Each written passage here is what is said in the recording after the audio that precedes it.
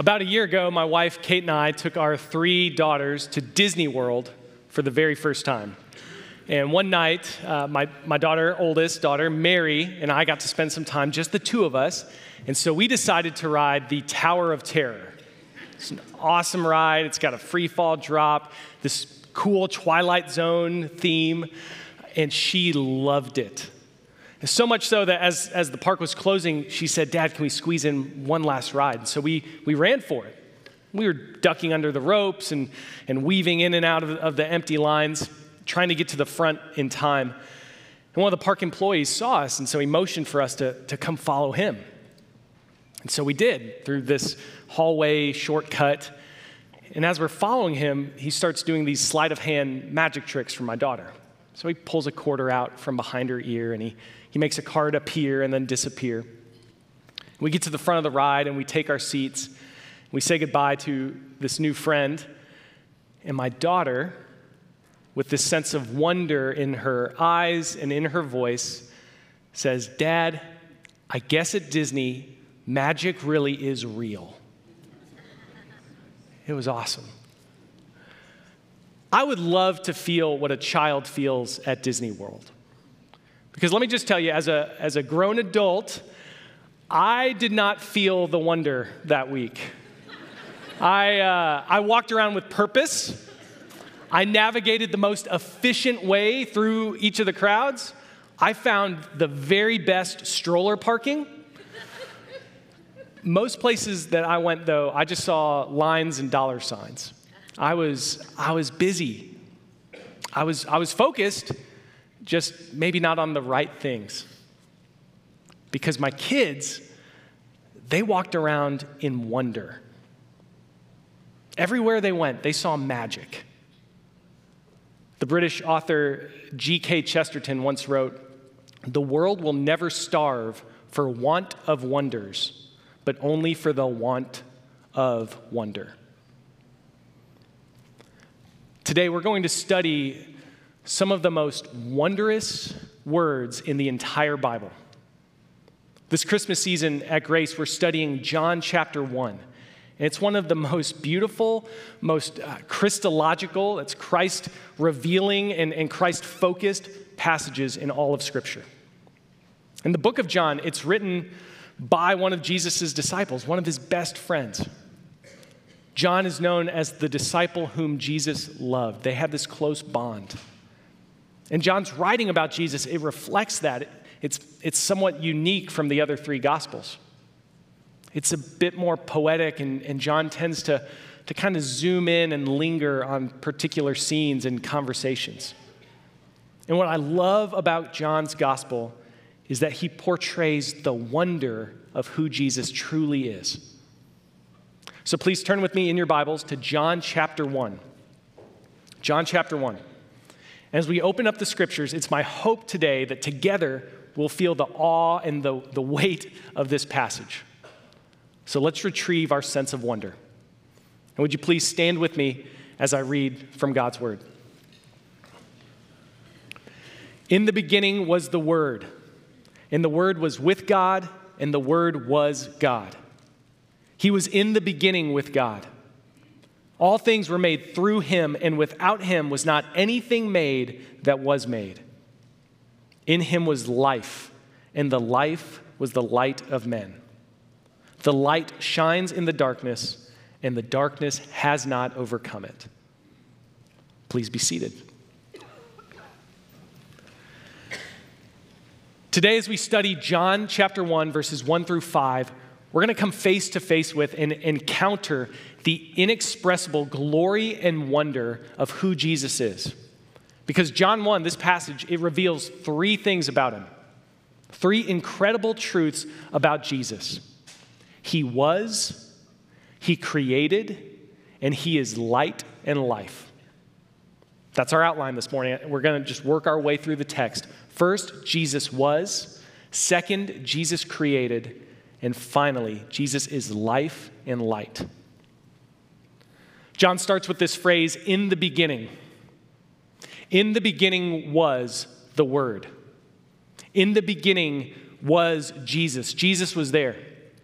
And this is intended to immediately draw our attention to another part of the Bible.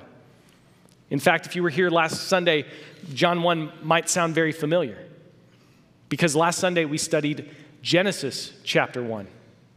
In the beginning, God created the heavens and the earth.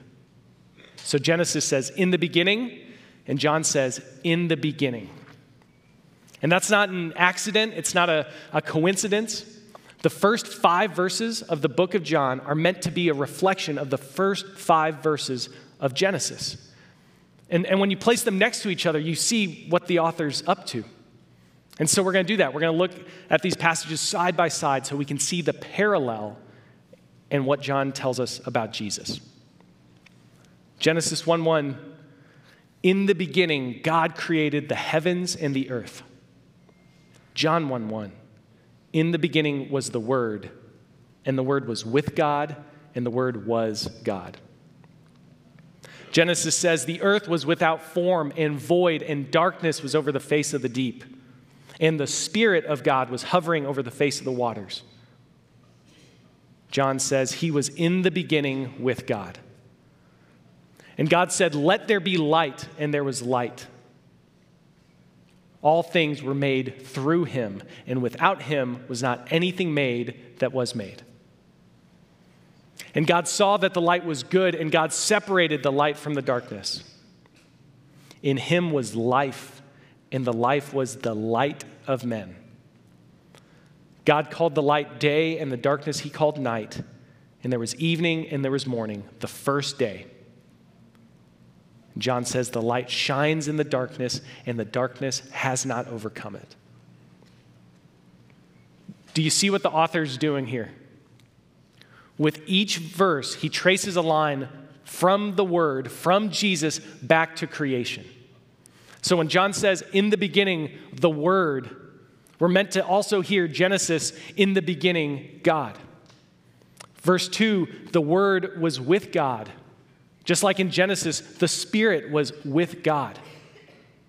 John talks about the Word creating all things, and Genesis tells us how. God spoke and created. Verse 4 says, in him, the Word, Jesus, there's life and light. And Genesis told us that God says the light is good. John tells us the light shines in the darkness and is not overcome by it.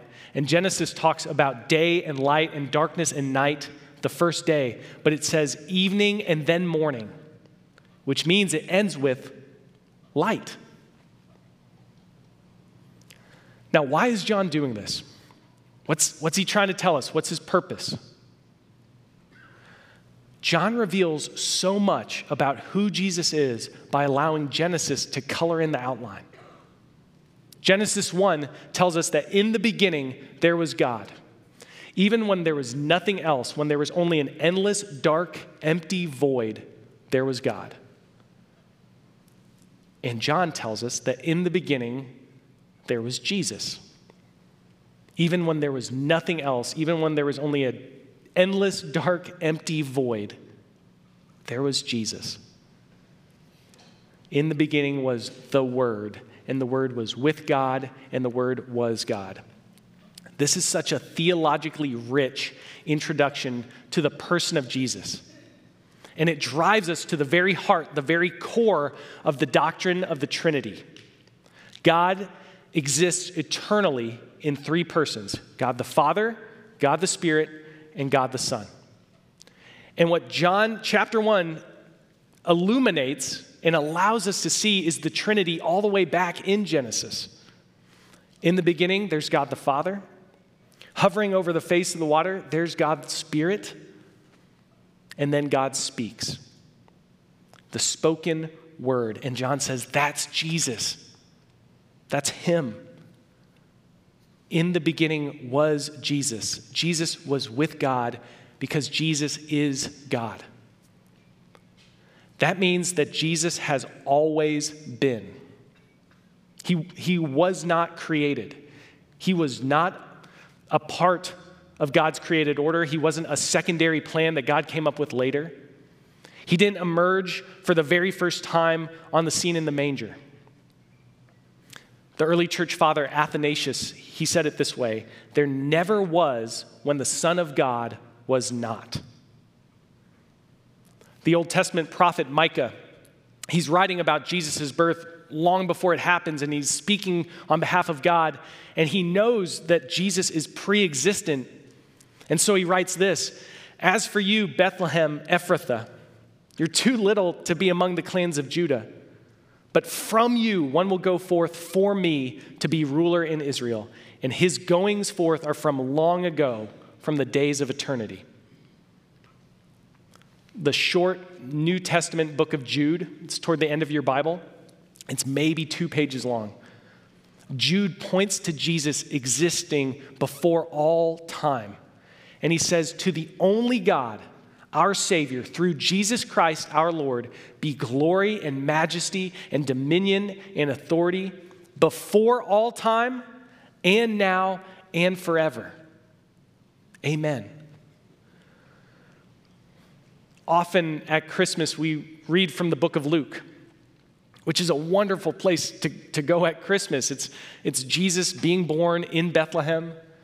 There's Mary and Joseph, and there's no room in the inn. It's a wonderful passage in the Bible to read, the incarnation of Jesus. John is also telling us about Jesus. He's just starting way earlier. And he's connecting his audience, he's connecting us back to the very beginning. And what he's doing is reminding us that the incarnation was not the creation of Jesus. John 1 locates the Word, the Son of God, in relation to eternity. And he says he existed before all time. Jesus always was. Jesus always was.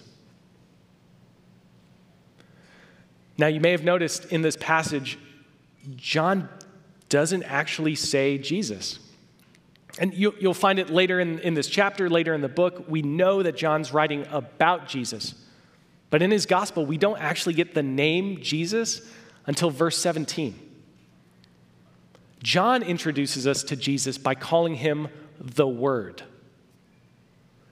And to understand why, we go back to Genesis. We look at the creation of the universe, because at the beginning of time, how did God create? How did God cause all that there is to come into being? He spoke. God spoke. In the beginning, there was nothing, and then God spoke a word, and there was. And when God spoke, there was no secondary action needed. He didn't have to flip a cosmic light switch for things to happen. It just happened. Because for God, speaking and creating, they're the same thing. Because the words of God, they're not just words. The spoken word of God is not just a spoken sentence. The word of God is a person. And so not only was Jesus there at the very beginning when it started, he created. He created. Look again at John 1:3. All things were made through him. Without him was not anything made that was made. Everything in the universe was created by Jesus. And it's not that Jesus was just the mechanism or the means of creation. He's not just the battery fueling God the Father's creative purposes. Colossians chapter 1 tells us, by him all things were created, in heaven and on earth, visible and invisible. Thrones, dominions, rulers, authorities, all things were created through him and for him. Everything that ever has been or ever will be was made through Jesus and for Jesus. That's the wonder of who he is. Jesus is the Word. He's the voice that spoke and created. And maybe he shouted into the void and creation, the universe came to be. Or maybe it was a simple, direct command and life sprang forth. C.S. Lewis, in one of his fantasy books, in the Chronicles of Narnia, he talks about the creation of Narnia occurring as a song. And Lewis writes, "In the darkness, something was happening at last. A voice had begun to sing. At first, it was very far away, and it was hard to decide from what direction it was coming. And sometimes it seemed to come from all directions at once. But it was beyond comparison the most beautiful voice you'd ever heard. It was so beautiful, you could hardly bear it." Maybe creation was a song. Or perhaps it was a whisper. One of my favorite stories from the Old Testament, the prophet Elijah is on a mountain, and he's sitting in this cave, and he's waiting to meet with God. And while he's in this cave, this tornado, this giant wind strikes the mountain, and it's tearing rocks off, and it's shaking this little cave that he's sitting in. But the Bible says the Lord was not in the wind. And then immediately after, there's an earthquake. And again, this mountain, the cave, Elijah is being shaken to its core. And the Bible says the Lord was not in the earthquake. And then there's a fire. And there's light, and there's heat, and it's burning. And if I'm Elijah, I'm thinking, okay, surely this is God, right? And the Bible says the Lord was not in the fire. And after all of that has subsided, it's all died down, Elijah hears this soft, quiet, small voice. My favorite translation of this is a low whisper. And when Elijah hears this whisper, he comes out of the cave and he meets with God. Because the Lord was there in a low whisper. Maybe that's how Jesus caused creation. Like a parent coaxing a child out of sleep and whispering, hey, it's time to get up. Now, the Bible doesn't tell us how God spoke creation to exist, only that he spoke creation to exist. And the how is not the point. The purpose in all of this is to show us the wonder of who. The purpose is Jesus. In the beginning, from the beginning, he was God, he was with God, and he created. And as we approach Christmas and this celebration of Jesus coming to earth, we're celebrating Jesus stepping into his own creation. He set foot on a planet that he made. He breathed air that he breathed into being. He drank water that he caused to exist. He spoke with and he spent time with and he healed and he was friends with people that he formed in their mother's wombs. He was crucified onto a tree that he designed and spoke into being. And the truth that Jesus was and that he created, this means that he created you. And Jesus knows you. And he has known you from all eternity. Jesus knows all about each and every moment of your life because he's been there for all of it and because he created you. And you were made by him and for him. And the Bible says, ultimately, to have life in him.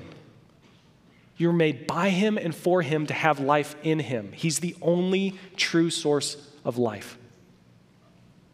We see this so clearly in John 1, verses 4 through 5.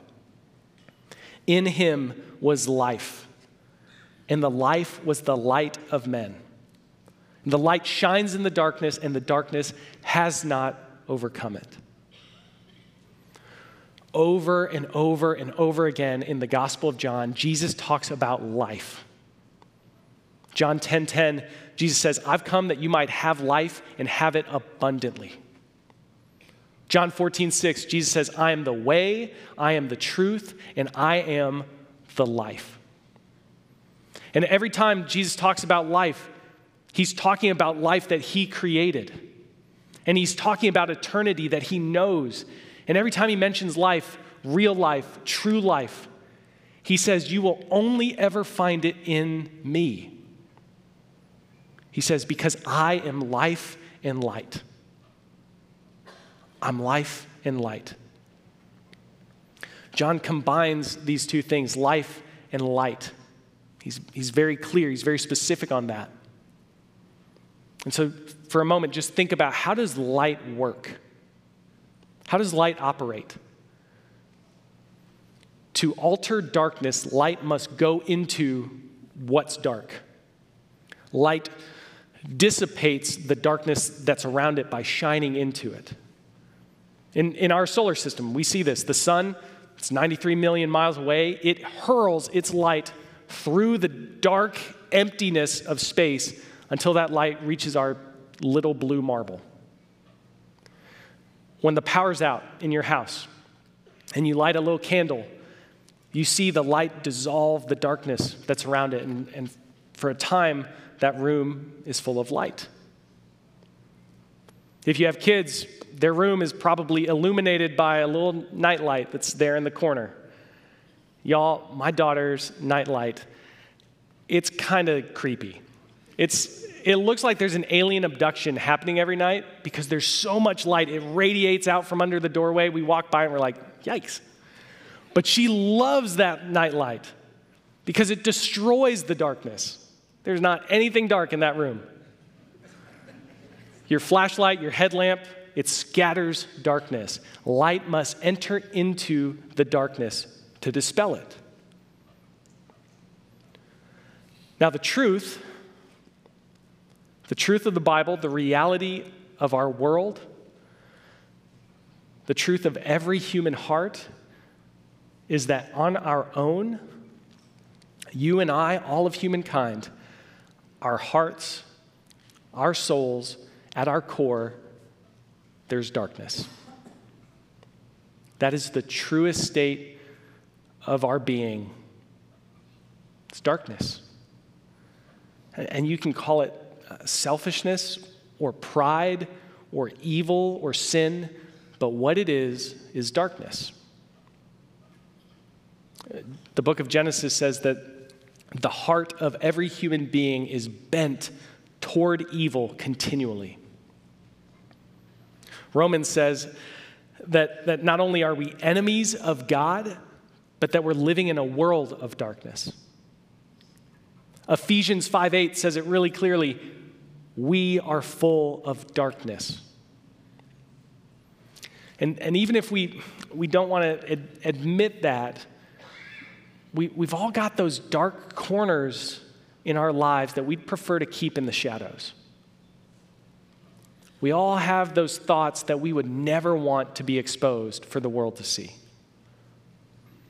Every one of us has a moment or a lifetime of moments that we wish we could just take back because we saw that darkness come out.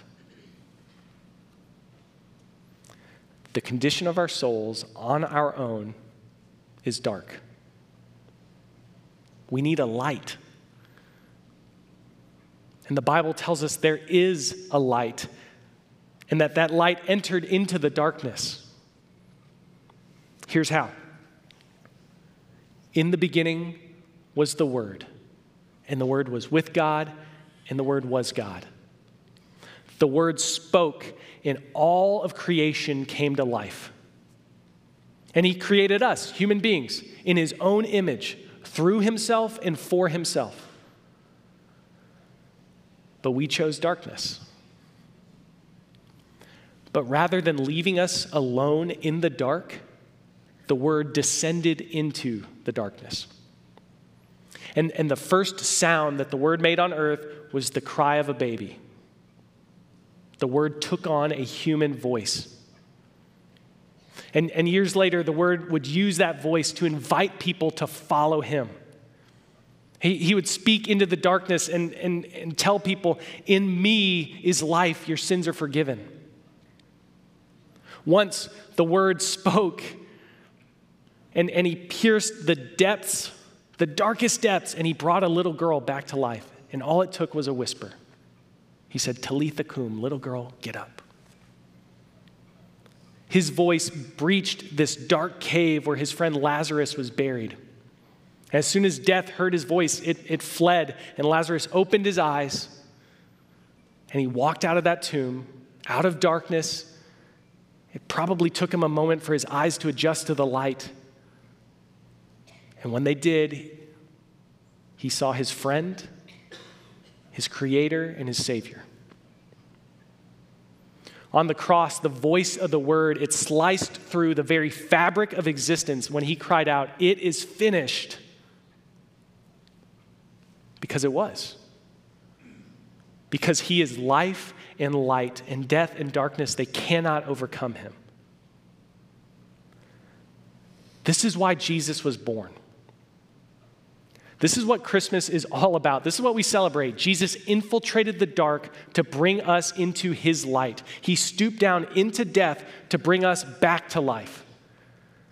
And Jesus says, I am the light of the world. I'm the light of the world. Whoever follows me will not walk in darkness, but will have the light of life. Do you believe that?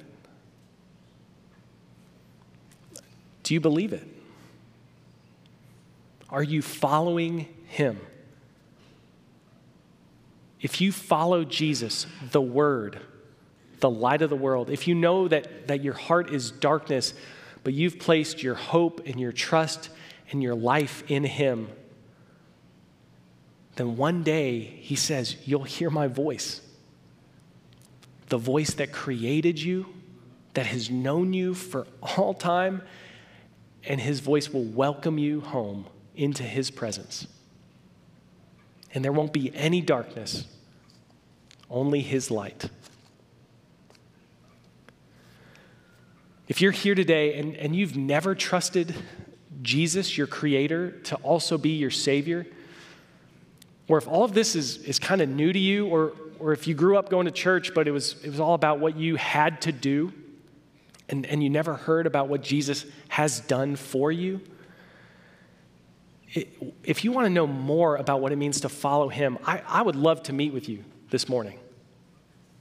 Any one of our church staff would love to spend time sharing what it means to follow Jesus. If you'd like to learn more, just please stop by that welcome table in the lobby and say to someone, hey, tell me more about Jesus.